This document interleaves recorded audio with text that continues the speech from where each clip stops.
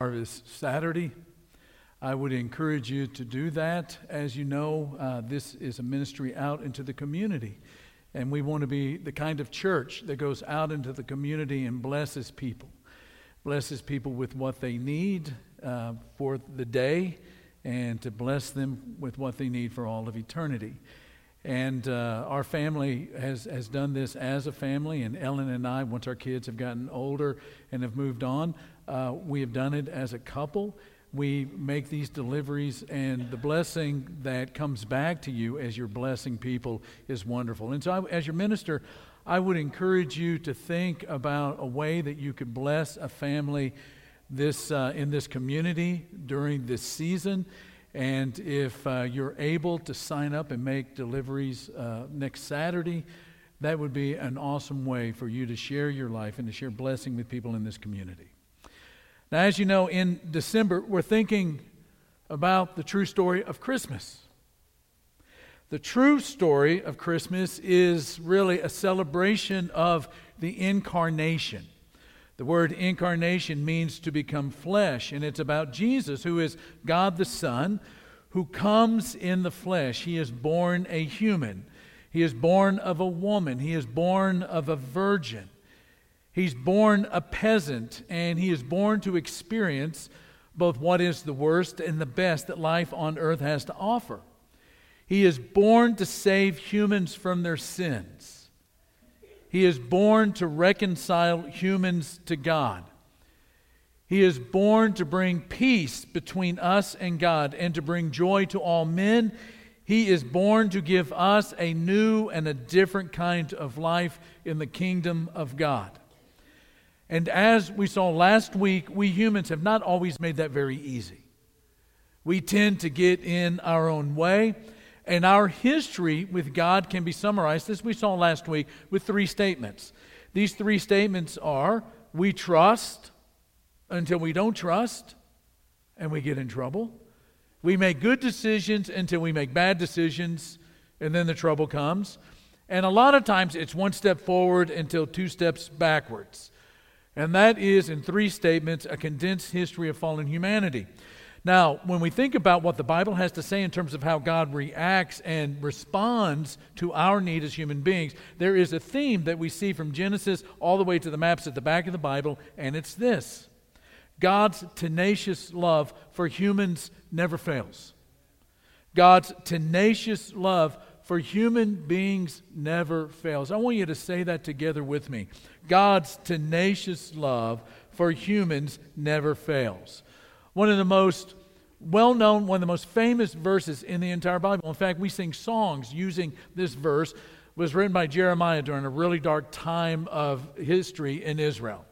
And in the middle of a lot of bad things happening, this is something that Jeremiah recognizes, and he writes in Lamentations chapter 3, "The steadfast love of the Lord His mercies never come to an end."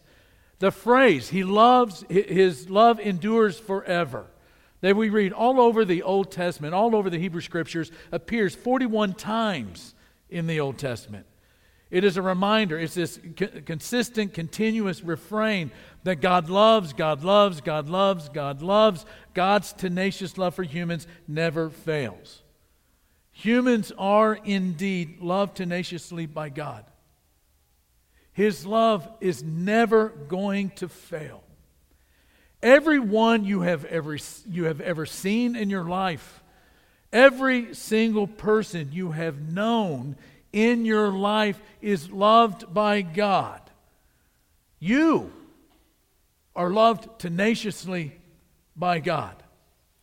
And in the text that Seth read just a couple of minutes ago, our Bible text this morning, that text is really about how humans historically have responded to the news that Jesus, God the Son, is born into the world as the ultimate expression of God's tenacious love that never fails. And it involves a couple of characters, actually a group of characters and a king, wise men and the king. And the story begins with these magi coming from the east. They arrive in Jerusalem and they start going door to door, going down the streets, asking everybody that they would see a very simple question. Verse 2 of Matthew chapter 2, where is the one who has been born King of the Jews? And to that one, they would ask the same question. And to that one, the same question. And they would say, we saw his star when it rose, and we have come to worship him. Now, we call them the wise men, but sometimes we have to ask, what in the world are wise men, especially the kind of wise men following a star? Well, these wise men technically are known as magi. And magi are basically wise men, but they're basically men who possess a very specific, special kind of wisdom that has to do with dream interpretation and astrology, being able to read the stars. Both of these were professions that were not very kosher in the eyes of the Jewish people in Israel. And when we think about them, and I'm going to refer to them as the three wise men, there's nothing wrong with that, but truth be told, we don't know how many there were. We typically think of three because there are three gifts. That myrrh, the gold, and the frankincense. That actually came in the 3rd century in 225 AD when a guy by the name of Origen said, there must have been three. About 700 years after that, they were given names, these three wise men, Melchior, Caspar, and Balthazar. But again, we don't know how many there were. We don't know what their names are. But the big thing we know about them is that they followed the star. Star showed up. They follow a star to Jerusalem to find a baby, and not just any baby, a baby that was born to be king. Now, it's kind of an odd thing, this star thing, right? I mean, when we go outside of our house and we look up and we see the stars, whether we're in the city or we're out in the country, sky full of stars, they all look like they're over us, right? So what is the deal with this star that they follow? In my opinion, this is a special star that is leading them. The language is not a star that rose in the east like any normal star.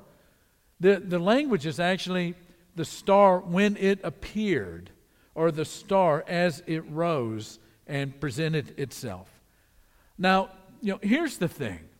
We believe that God created the heavens and the earth and created everything in between with a word. Out of nothing, He created something. He created everything that we see. And He put into the world, into nature, the laws that keep this thing rolling. We also believe that, for instance, in Joshua chapter 10, God was able to cause the sun to stand still.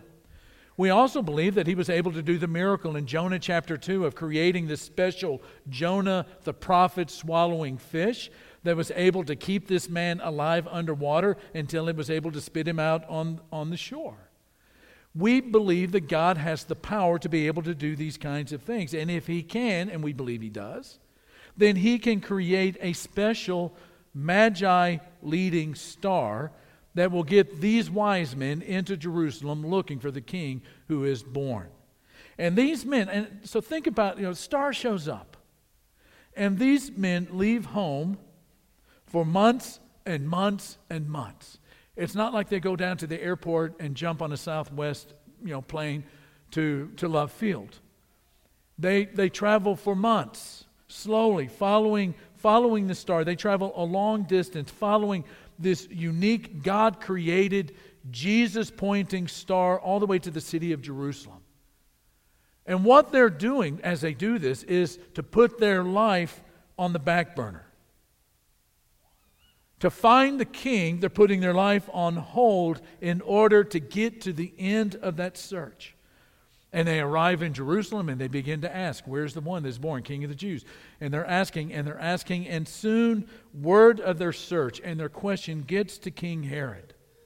And in the very next verse, Matthew says, and when King Herod heard this, he was what? Disturbed. Now, every birth that I've ever been a part of, that I've ever known about, that I've ever heard about, it was always a cause for celebration. I mean, who doesn't love it when a baby is born into the world? It's a great thing. And yet King Herod, when he hears about this baby being born, he is disturbed. And then notice the next 5 words, and all Jerusalem with him. Now, why in the world would a man with as much power as a king, King Herod in particular, be troubled at the news of the birth of a baby.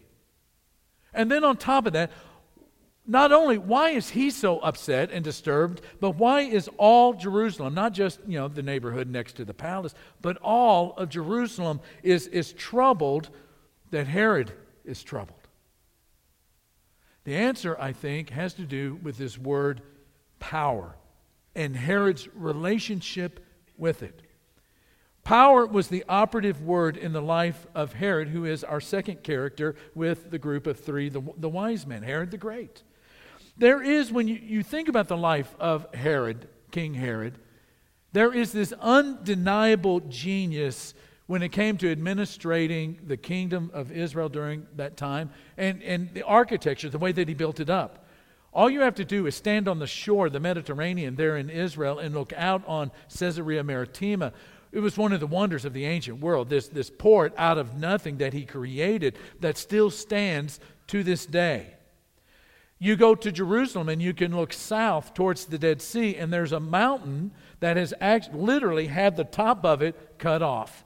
And a palace, the Herodium, named after himself, is placed on top of it. It was a place that he could go to if he was ever in trouble. You can go to Masada. Now that raises hundreds of feet above ground. You go to Masada and it's even higher up in the air, and it's built on this plateau. It's in the desert, and it's got irrigation. It's got water. It's got ways to store water for lots and lots of time. And you look at all of the ways that he built and created, and you go, there is an undeniable genius in King Herod. But at the same time, he is an individual that is plagued with paranoia. Maybe a lot more later in life than in the beginning of his life, but it's this paranoia that made him a nasty individual when it came to rivals. Earlier in his life, before he was made king, he learned that trust is not something that you just dole out flippantly. Trust was not easy for Herod, as his father Antipater was poisoned.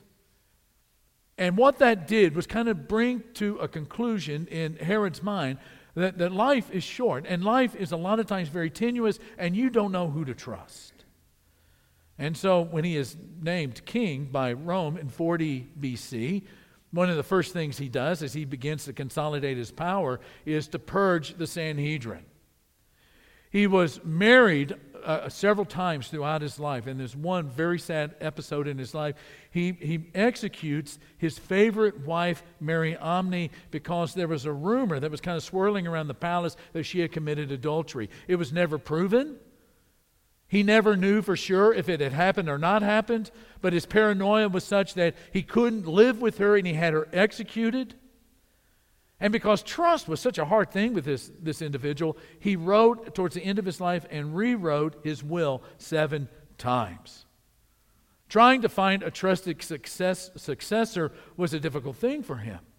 And so every time he would name a successor, the paranoia would rise up. He would begin to wonder, can I trust this cat or not? Is he going to be somebody that now that it's official in the will, that he's going to do me in so he can take over the kingdom? And he would rewrite the will. And the struggle with all of that is seen in that he was not afraid to execute a bunch of his sons.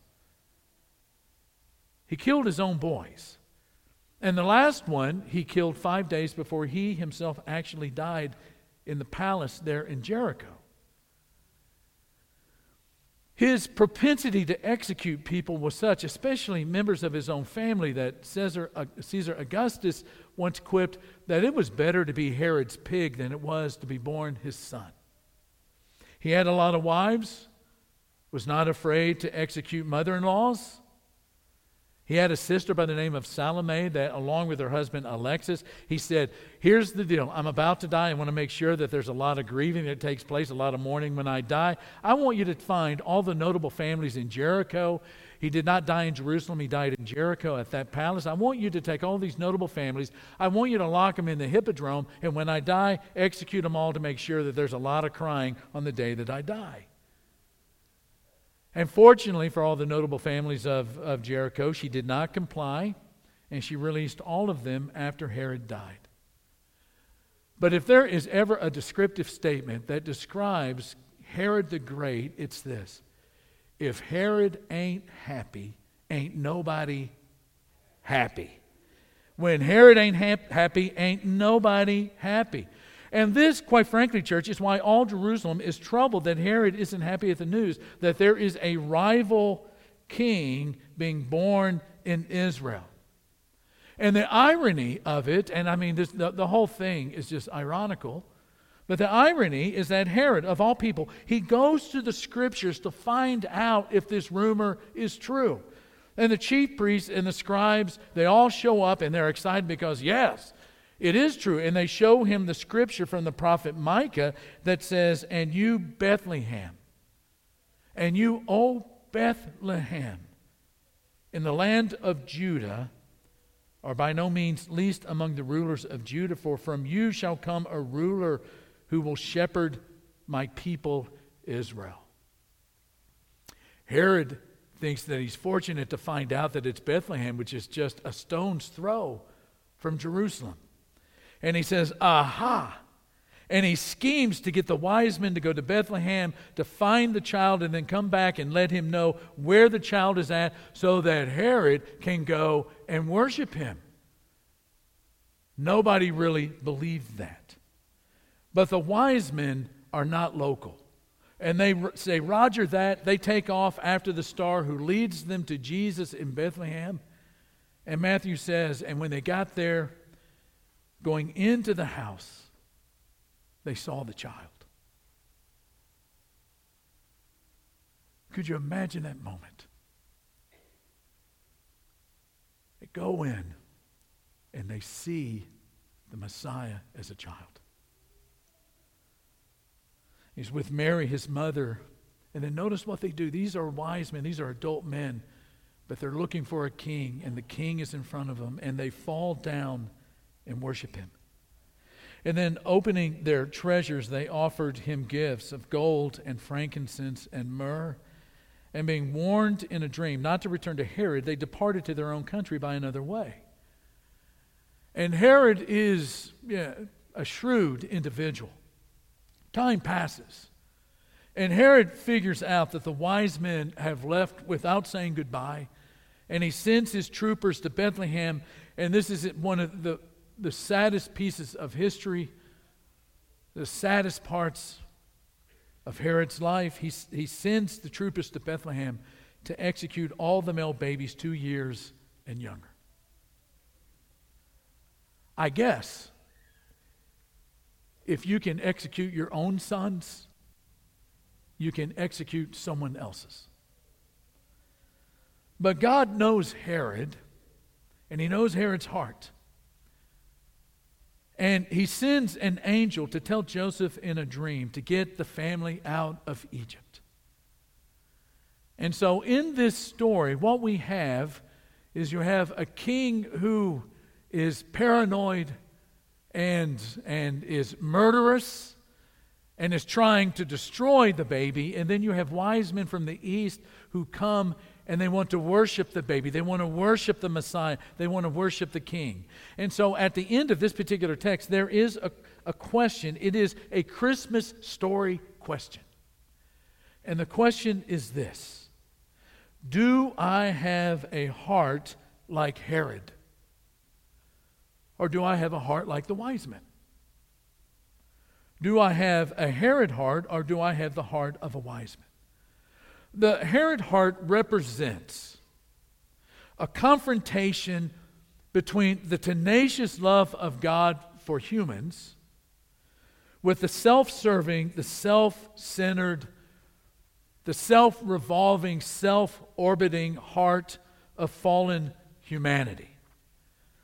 Herod, friends, is who we are and who we can become without God.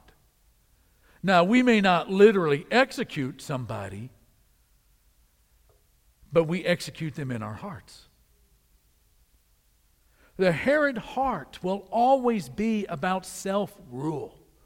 Nobody is going to tell me what to do. I am the final word in my own life. The Herod heart will always be about self-rule and will fight to the end to be large and in charge in order to do what it wants to do. The means is always going to justify the end for the Herod heart. And the Herod heart will not allow God or anyone else to rule over it. And friends, Herod has been dead for 2,000 years, but the Herod heart comes in all sizes and can be found everywhere. There are Herod husbands and Herod wives. There are Herod family with Herod children. We work for Herod bosses. We are sometimes supervising Herod employees. We live among Herod neighbors. People with Herod hearts are found all over the place. And the part that King Herod and the wise men play in the Christmas story is to illustrate two important responses to the tenacious love of God for human beings. Two responses. The first, like the wise man, seek Him. God wants the whole world to be saved. God wants the whole world to be saved and to be healed, to be repaired, to be reconciled, to be transformed, to be blessed, to be with Him. And the Magi, as we said earlier, the Magi, they're Gentiles and they're foreigners. And not only that, the way that they support themselves and sustain themselves in the world is in a profession that is not kosher in the eyes of Israel. And yet, God has invited them with a special invitation to visit the birth of Jesus. It's sort of clichéic today, but I saw it on a bumper sticker just the other day. It says, "Wise men still seek Him today."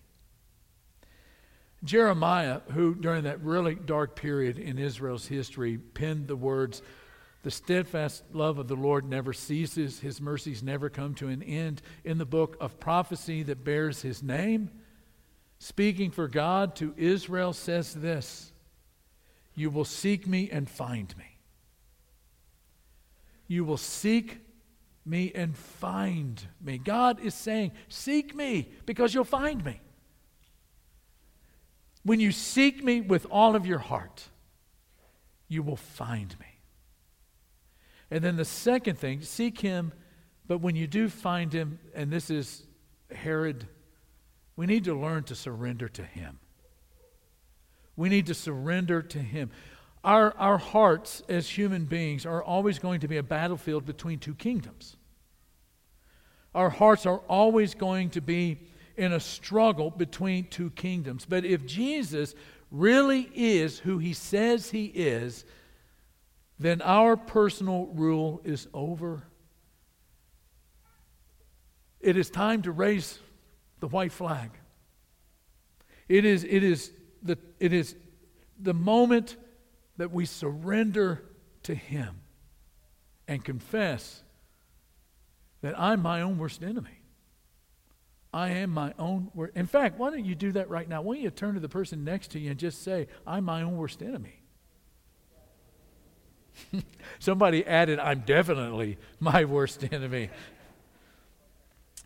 Question. Have you decided who is going to be in charge of your life? Have you decided who is going to lead your life? The kingdom of God is the greatest offer that a human being is ever going to ever receive. It's the greatest invitation a human being is ever going to receive. But it is not going to be built through coercion. It is an invitation. It is an invitation to experience firsthand, profoundly and thoroughly, forever and ever, the tenacious love of God for humans that fills our hearts up to the point that they can contain no more and it overflows. The question really is, going back to those three statements that define the history of human beings, the personal questions are these. Am I going to trust Him? Am I going to trust God? And am I going to decide to follow Him? Will I follow him wherever he leads me? One step forward, one step forward, one step forward. Think for a moment. I mean, if you're struggling with whether or not you should do it, think about the gifts of the wise men. Gold is what you give to a king, which is what Jesus is. And frankincense is for priests, which is what Jesus is as well. But what about that crazy myrrh? Myrrh is a spice for death. Myrrh is the spice that is used to prepare bodies who have died for burial. You know, when you think about who Jesus is, he's born king. He is a king. And you think about who God the Son is in all of his glory, and you think about the way that he came into the world, Jesus did not come as he deserved. There is no fanfare, no pomp, no circumstance. Jesus did not come as he deserved, but he came as he was needed, a Savior.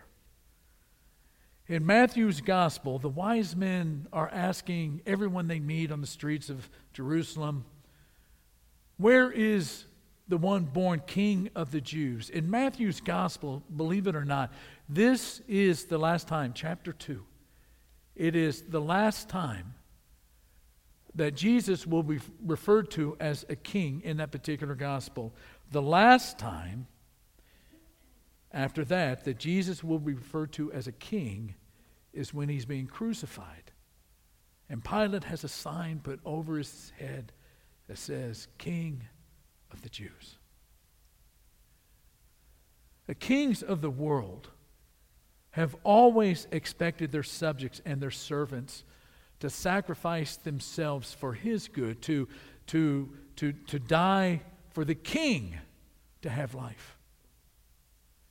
Jesus is the only king who died in order for his subjects and servants to have life. And that is the bottom line. When you experience and come into contact with the tenacious love of God, you are coming into contact with the offer of life, and not just life everlasting, but an abundant life. That means a life with significance, a life with purpose. It is a life of transformation. You will become the human being that God always intended for you to be. That is a life of peace and of joy and of gentleness and of faithfulness. It is a life that is stable even in the worst moments. It is a life that God is with you. Even in the darkest moments of your life, it is life with God. That's what life in the kingdom of God is all about. And that is why Jesus came, as he was needed, as a Savior. And there was something in that encounter with that star leading them to Jesus that caused the wise men to rejoice exceedingly with great joy. We want you to become a disciple of Jesus of Nazareth. And I know that there are lots of questions about what that means. I know that there are lots of doubts, there are lots of questions, there are lots of wonderments, there are lots of bad experiences perhaps with religious folk. The bottom line is that Christianity rises and falls on the identity of Jesus of Nazareth. And he is the one. You scrape everything else aside. He is the one that said, because of love, I am going to die so that your sins can be forgiven. And I will be buried for 3 days, and on the third day I will be resurrected, and I will share all of that with you. That's the offer. The question you have to ask, though, is, do I have a Herod heart? Or do I have the heart of the wise men? Let's stand and let's sing together.